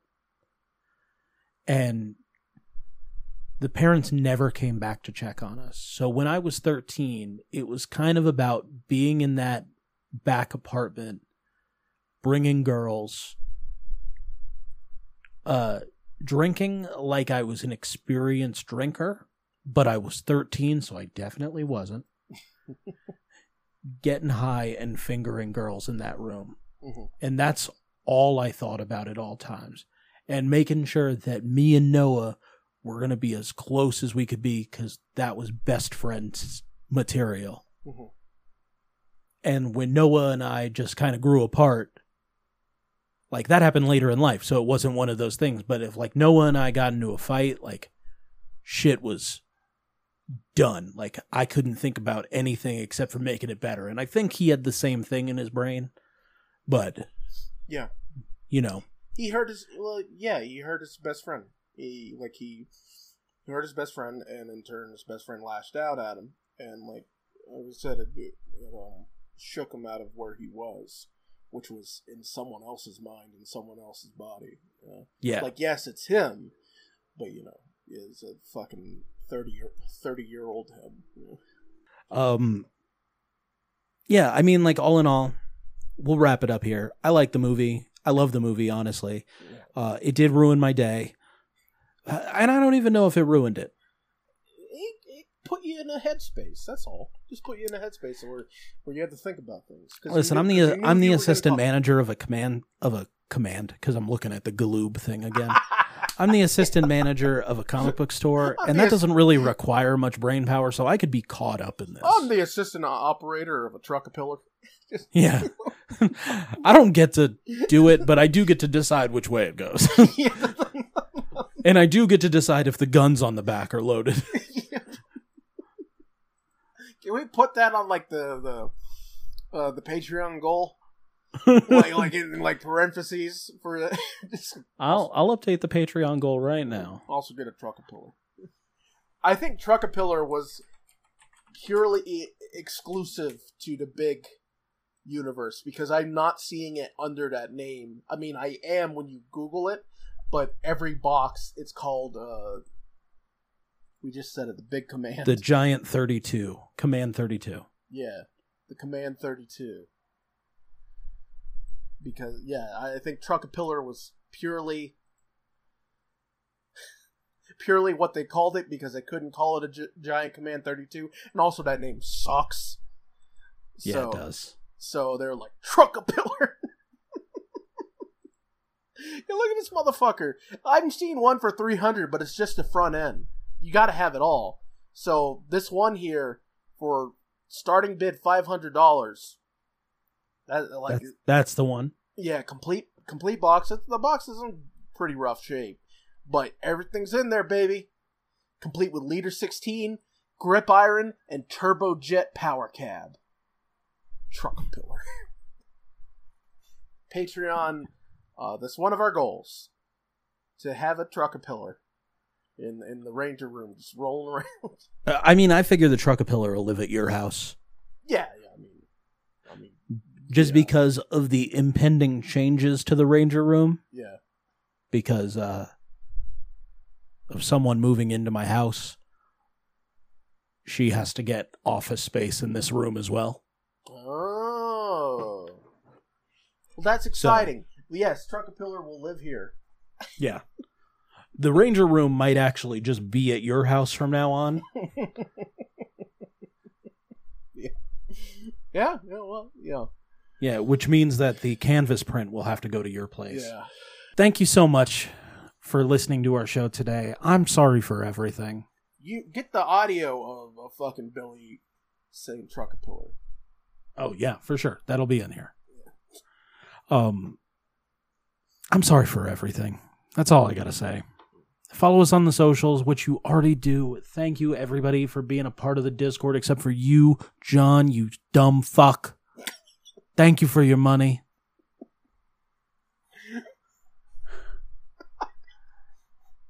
February starts next week. Yeah, We're going to start... We're not telling you what off of your lists that we're choosing. We're not telling you. You will find out on your week. Mm-hmm. Which will be labeled on the little picture. Just to let you know. A little extra special. Yeah. It'll say Storm's pick, Yase's pick, Sean's pick, dumb fucking John's pick. Or, if John doesn't get us a pick, it's going to be our pick for John, a movie that we think represents John. Yeah. Or not. Or a show. Yeah, who knows? Yeah. But that's the excitement of February. February. That's the excitement of February. No affiliation with Subway. None. You know what? I will exclusively eat a Subway sandwich before each recording. And I think what I'm going to do for the first week is I'm going to go to Subway and I'm going to get a chicken bacon ranch. Mm-hmm. But I'm also going to ask them to add meatballs.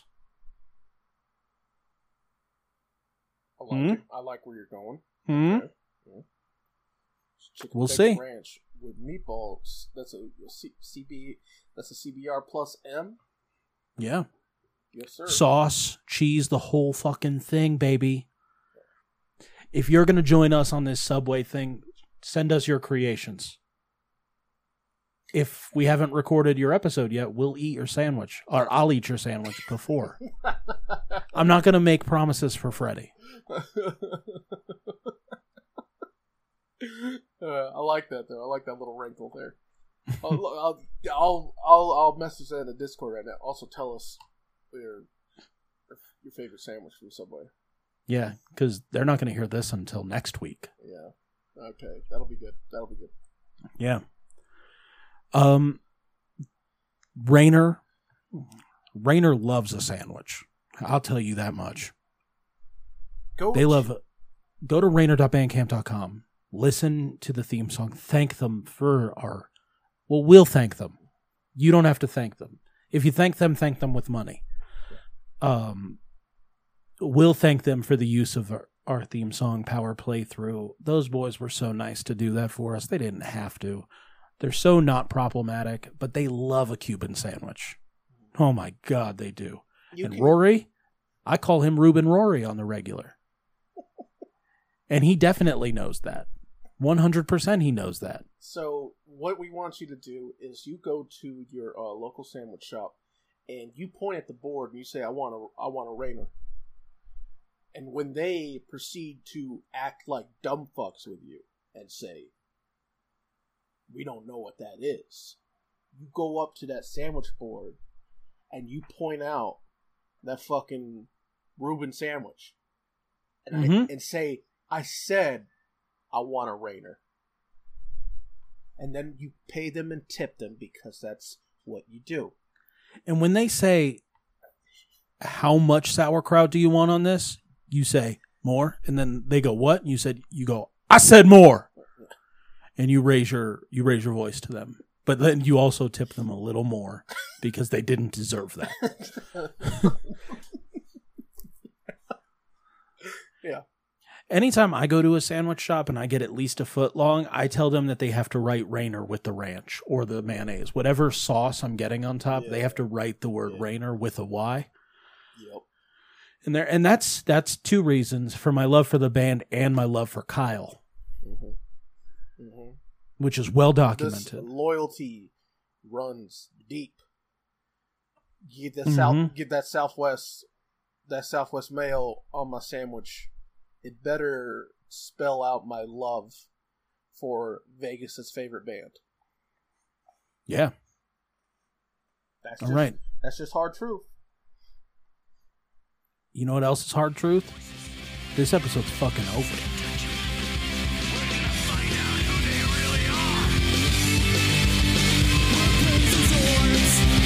Special party horns. Triple drive through space and time.